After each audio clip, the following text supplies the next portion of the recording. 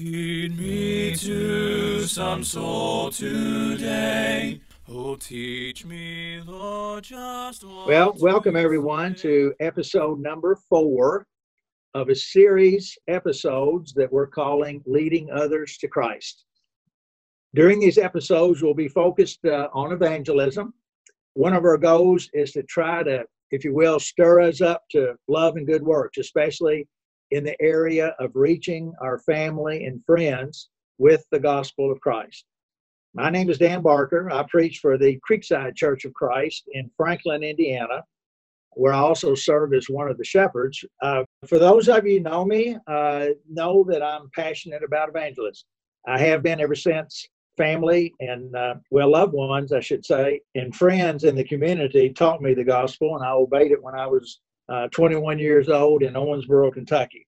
And ever since then, I've been striving to learn how to do this. I have a study that I use. I've taught this. I've taught in other places. Done meetings, and so this is something that again that I'm very passionate about. But I've always been striving to teach others, to sow the seed, if you will, to fish for men, to make disciples, to persuade men and women. In essence, to teach others to teach. So I came up with this idea to identify those Christians, those men and women, those fellow workers who are reaching and leading others to Christ. And once we've identified these folks, to interview them, and that's what we're going to do today.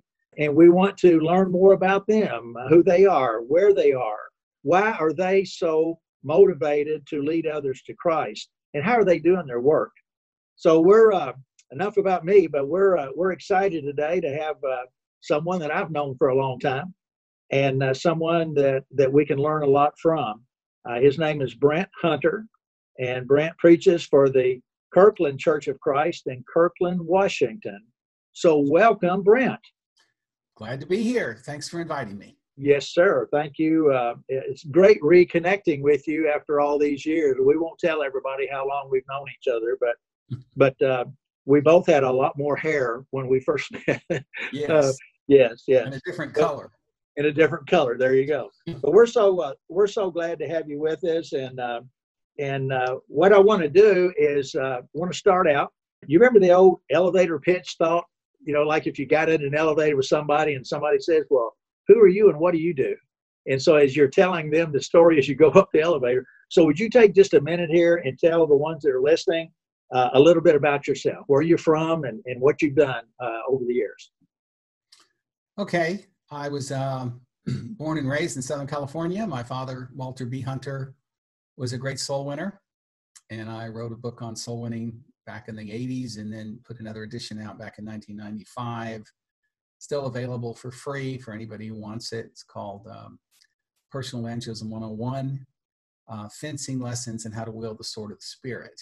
And I dedicated that book to my father because one of my earliest memories was actually helping my dad with the Jewel Miller film strips. And I was a little kid, and when the little thing would ding, I'd turn the film strip. So some of my earliest memories really is just watching my dad as an elder, just as whenever he could, sharing the gospel with people. And he frequently used the Jewel Miller film strips. And back in the day, that was sort of very common and it's pretty successful. Then I went to Florida College and really fell in love with the Word of God in a way that I just never thought possible. You really get in-depth Bible studies there. And that really helped my faith in many ways. And so then I wound up going on after FC to University of South Florida. And while I was there, I had a hand in teaching a number of my classmates that I met. And that was very edifying and encouraging. And I did, in 1974, after my sophomore year, spend a summer with Bob Buchanan, who many of you know is still full-time involved in foreign evangelism. He was only about 4 or 5 years older than I was at the time. And he was a great example of zeal, and he helped me a great deal. But I think I really sort of learned how to do evangelism more effectively when I decided to go into the full-time ministry. And so I got an apprenticeship going with Harold Comer, who's still alive, lives in Temple Terrace, Florida. And he wrote a book called Biblical Evangelism, which again is available for free. You can download that off our website for anybody who's interested. And he's got some great stuff in there as well. But I basically was hired to go and live in the dorm. I was single at the time. And I had a little Duquesne projector that was portable back in the days before personal computers. And I would do the film strips and do a number of other things. And then I'd get stuck and I'd run across the street. The church was right across the street from the University of North Alabama. And I'd say, Brother Comer, what would you say here? And how do I answer this? And what do you think about that? And then I'd kind of run back across campus. And I was so thankful for that tutelage from Brother Comer. And I was only there for about 4 months until I went to grad school at Western Kentucky University. But the last a month or so that I was there, I realized that I mostly I wound up teaching folks that were Baptist, and I just jumped right in and taught them the truth. And I didn't get their salvation experience up front, which was a big mistake. That's very important to ask them up front, tell me your salvation experience, and get them, before you tell them the truth, what they will say is the reason why they were baptized and that kind of thing. And so I learned that I get to the end and people would say, oh, I've done that. I was baptized. The Bible said, he that believeth and is baptized shall be saved. I was baptized. I was immersed in the Baptist church. So what's your problem? And so, and then you say, well, it wasn't for the remission of sins. And they'd say, really? Well, yeah, I think it was. And so what are you supposed to do? Were they telling you it's for the remission of sins? And it's clear it wasn't. They were Baptist. But then you don't benefit by arguing with folks in that kind of scenario. So I was losing a lot of the people I was teaching because I wasn't taught how to do it. And that's why I wrote the book I did, is I think people need fencing lessons in how to wield the Spirit. We need to teach classes on how to do personal work. We teach men's training classes on how to give good announcements, and we have singing schools, and we teach people how to sing and lead singing. Most churches do not have classes on how to do soul winning effectively, which is a huge weakness among most congregations. And I think if we trained people properly, they'd have a lot more confidence and we'd have a lot more success in soul winning. But at any rate, so we had about somewhere around 10 people that obeyed the gospel at University of North Alabama in that time frame that I was there. And the elders were just thrilled, and I was thrilled. And when you share the gospel with people and their lives are changed and you can see them being just completely impacted.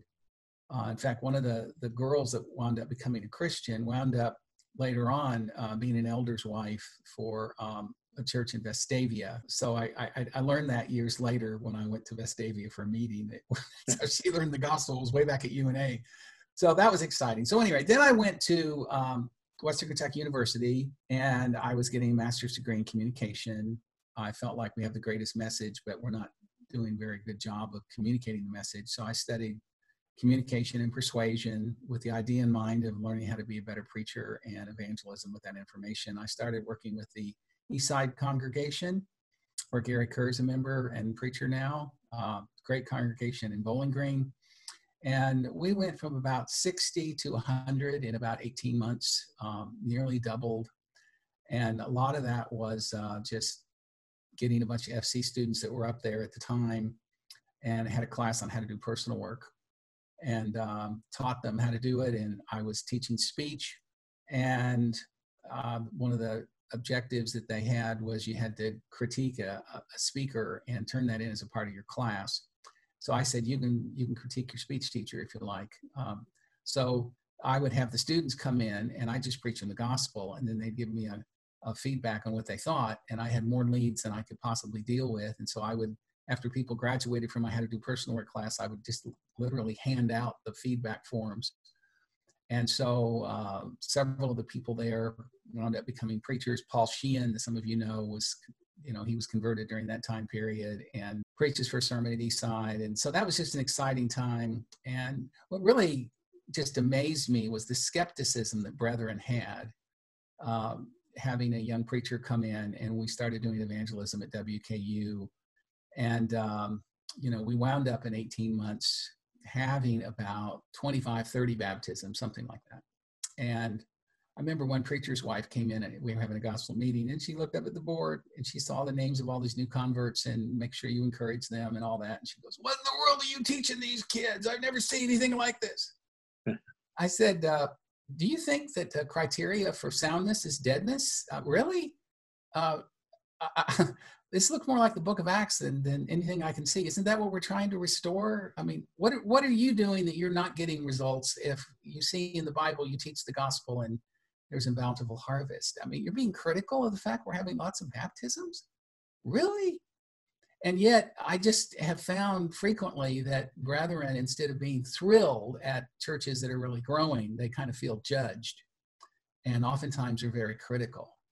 And that's been one of the discouraging parts of this work, is the attitude that you find out there among many that somehow or other, if you have lots of growth, there's got to be something wrong, instead of saying, hey, maybe there's something right going on here. So then I moved to Tampa, got married, worked with the North Street Church. We had about 78 people. Same thing. We started talking about soul winning and restoring the mission of the church. And in about 9 years, we went from about 80 to over 300. That was, exciting on the one hand, but sort of scary on the other, because you wind up being a congregation of mostly new converts. And that's very unstable. And so we wound up having a big split, and it was very, very emotionally difficult for a variety of reasons. And so you've got to make sure that you, instead of growing fast and furious, you try to grow slow and steady, because you take time to really disciple people and really make sure that they're grounded. And I think as a very young preacher, I didn't understand that as much as I understand that now. But so at any rate, I just feel, go ahead. No, I was going to say that's wow. You shared a whole lot of things there that we could go in and kind of try to digest or whatever. But you made me think of something when we talked the other day, kind of the pre-interview for this. You made several statements to me, and I wrote them down. And I know we're not going to have time to touch on all of them, but one that you said that kind of fit, you made me think of it. You remember making the statement, results demand respect? Yep, I sure do. That's a common thing for me to say. Yes. So would you mind just sharing real quick with our audience what you mean by that? Results demand respect. Well, that had to do with, I get calls frequently from churches looking for preachers that are evangelistic. And it's so sad that you've got to, say that you're looking for someone not just that wants to preach from the pulpit, but someone who really is concerned about the lost. And they're hard to find. Sadly, they are. And I tell people that results demand respect. Try to find someone who has a track record of loving people and loving souls and having some measure of effectiveness in that work. And the best predictor of future behavior is past behavior. So maybe somebody says, I really want to be evangelistic and I'll do better. Maybe they will, but most of the time, look for somebody who's got a track record of growing churches. And not just themselves being effective, but duplicating themselves and training people to do what you do, so that eventually when you leave the local church, hopefully the local church does great, because you got a bunch of folks who understand the mission of the church, and soul winning is the top priority, and the church is healthy because it's growing. So that's what I meant by results demand respect. You ought to look and see what works, which is what you're doing. That's why you call me and you're calling others who have somewhat of a reputation of being interested in this. So exactly. Thank you for that. Yes, I thought that was so appropriate. And I think that my experience has been, and you said this the other day when we were talking too, 90% of all churches have plateaued and declining. And declining. And I think you also, a stat that you used, 5%, most congregations lose 5% a year. and that could be through people that are dying or people that are moving away. And so I just think a lot of times we just don't think about these things. It's not something that many Christians have really studied. Maybe they grew up and they've been most of their life in a particular area and they don't know anything about the history of the group where they are and how it started and who was involved in doing that, and they just think it's always been like this. And they just don't understand.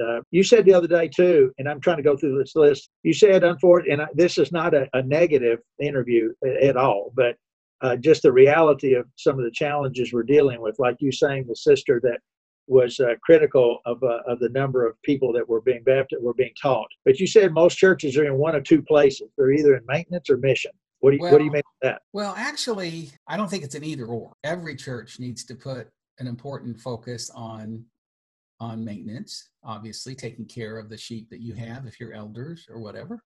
But too many churches get wrapped up completely, and the local preacher gets wrapped up in maintenance, so that there isn't time for mission or time for a focus on the lost and evangelism.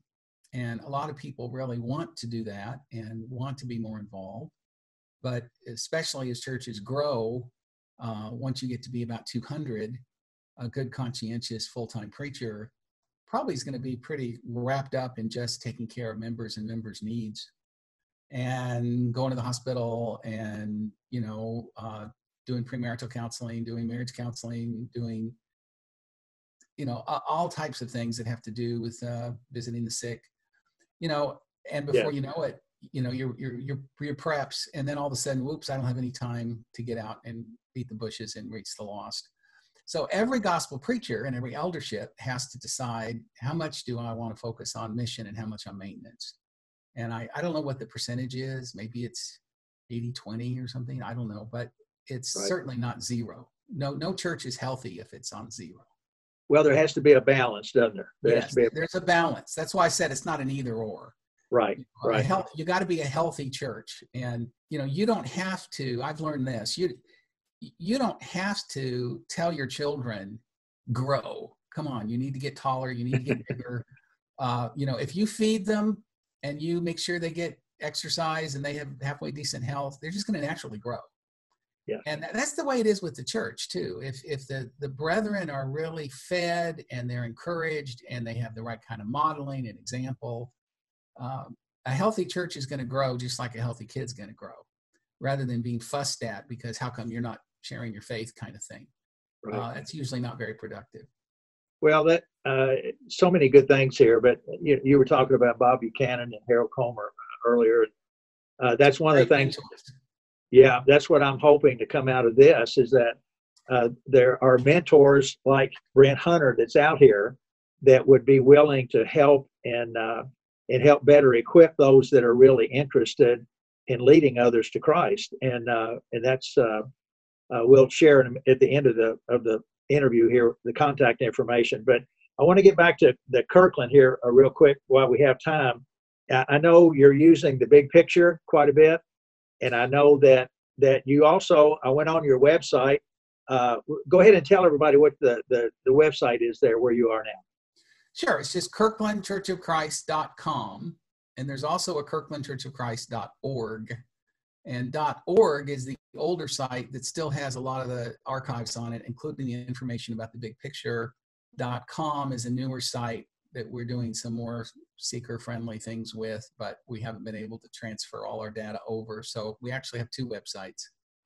And that's why I asked, I didn't know. We talked, our second interview was with Rob Dispinette that preaches in Brazil, Indiana at the Knightsville congregation. And they've started, I actually did a workshop there on evancgelism, and they started something that they're calling Go Teams.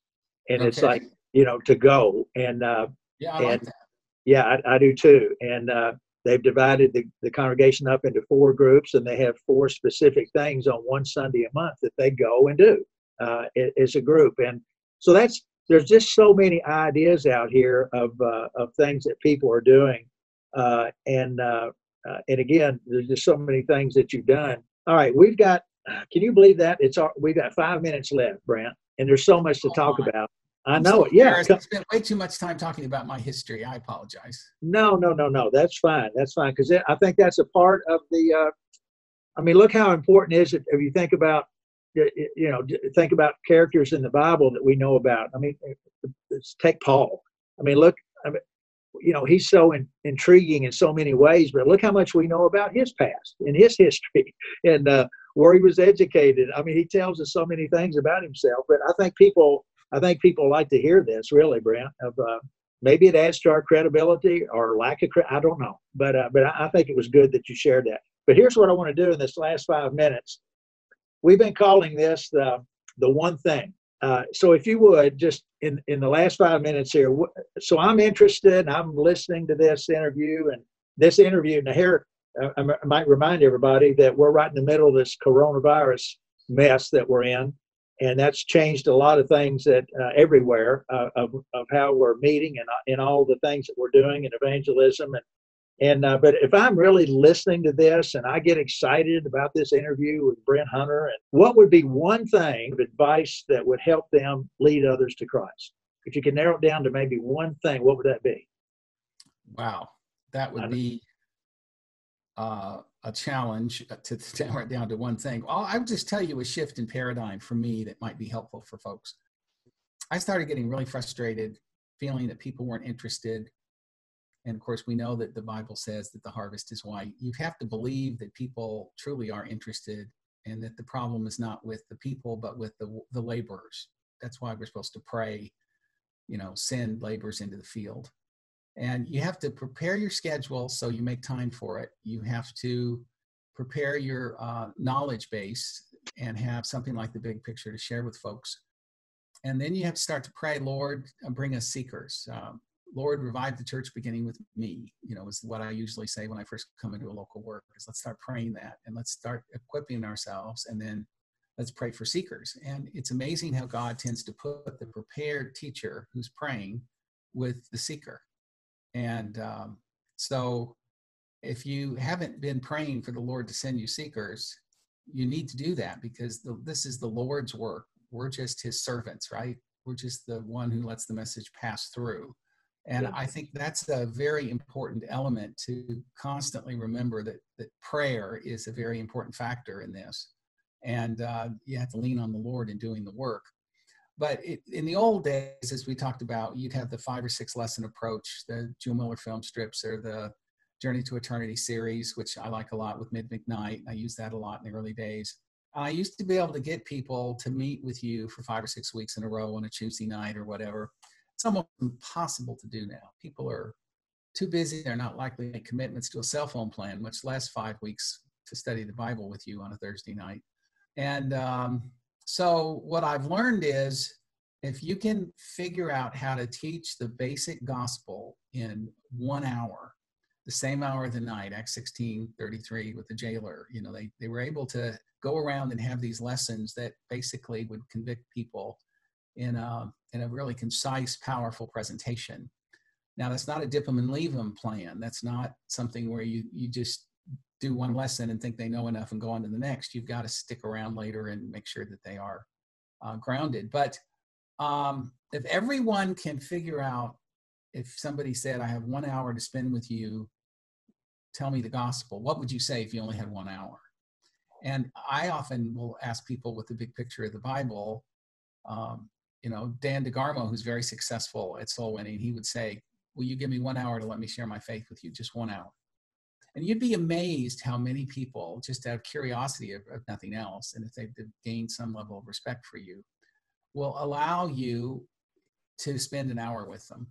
Yes. And then you find out from then whether they are interested or not, versus spending 6 weeks with somebody and then at the end they go, well, that's interesting, and they weren't really interested to begin with. So I'm a big fan of the one lesson approach, the introduction to the gospel, and then from there you see the level of interest, and maybe they're baptized, maybe they're not, but don't give up. I think everybody needs to have at least one chance to hear the gospel versus go back to the same person over and over and over again. Our job is we're called to faithfulness, not results. So our job is to be faithful to sow the seed.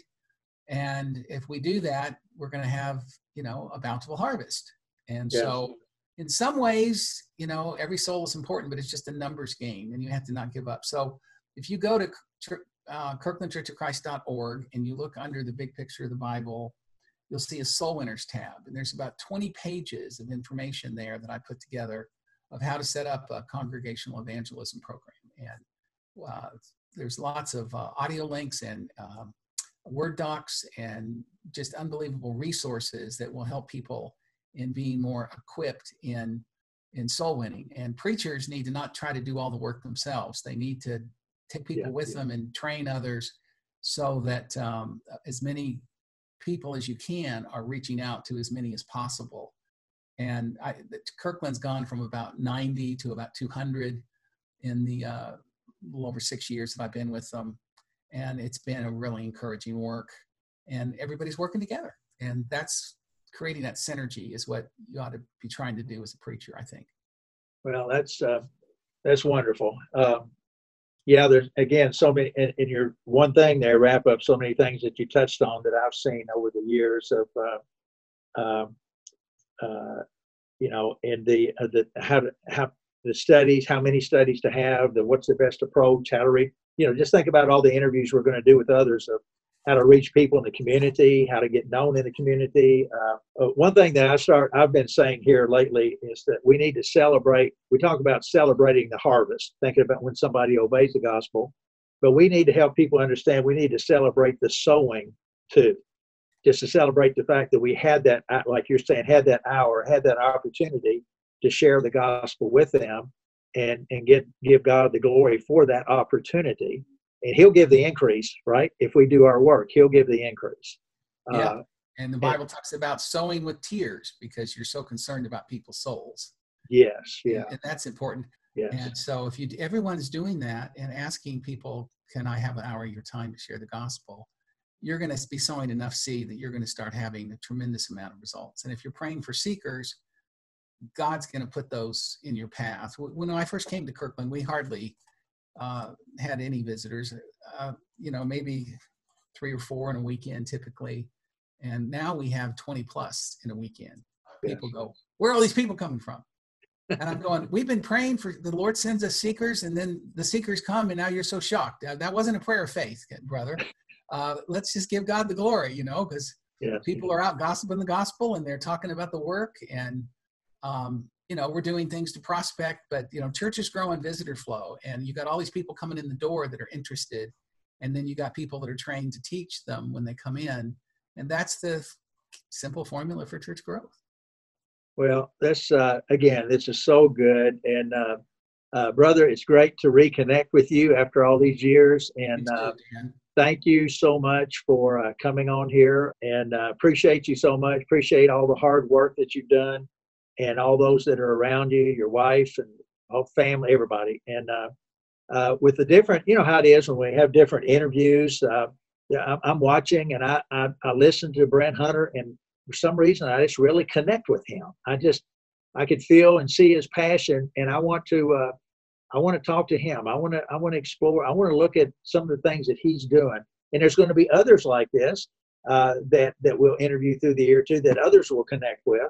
So we're hoping at the end of the day, if you will, at the end of a year, that we're going to have a lot of, another resource with a lot of information in it that could help encourage others to get started in doing this and realize Jesus wanted us to seek and save the lost. And we've got to be about that work. So thank you once again. And Lord willing, we'll see you face to face in the future, brother. Thank you so much for coming today. Okay, thanks for having me. God bless you.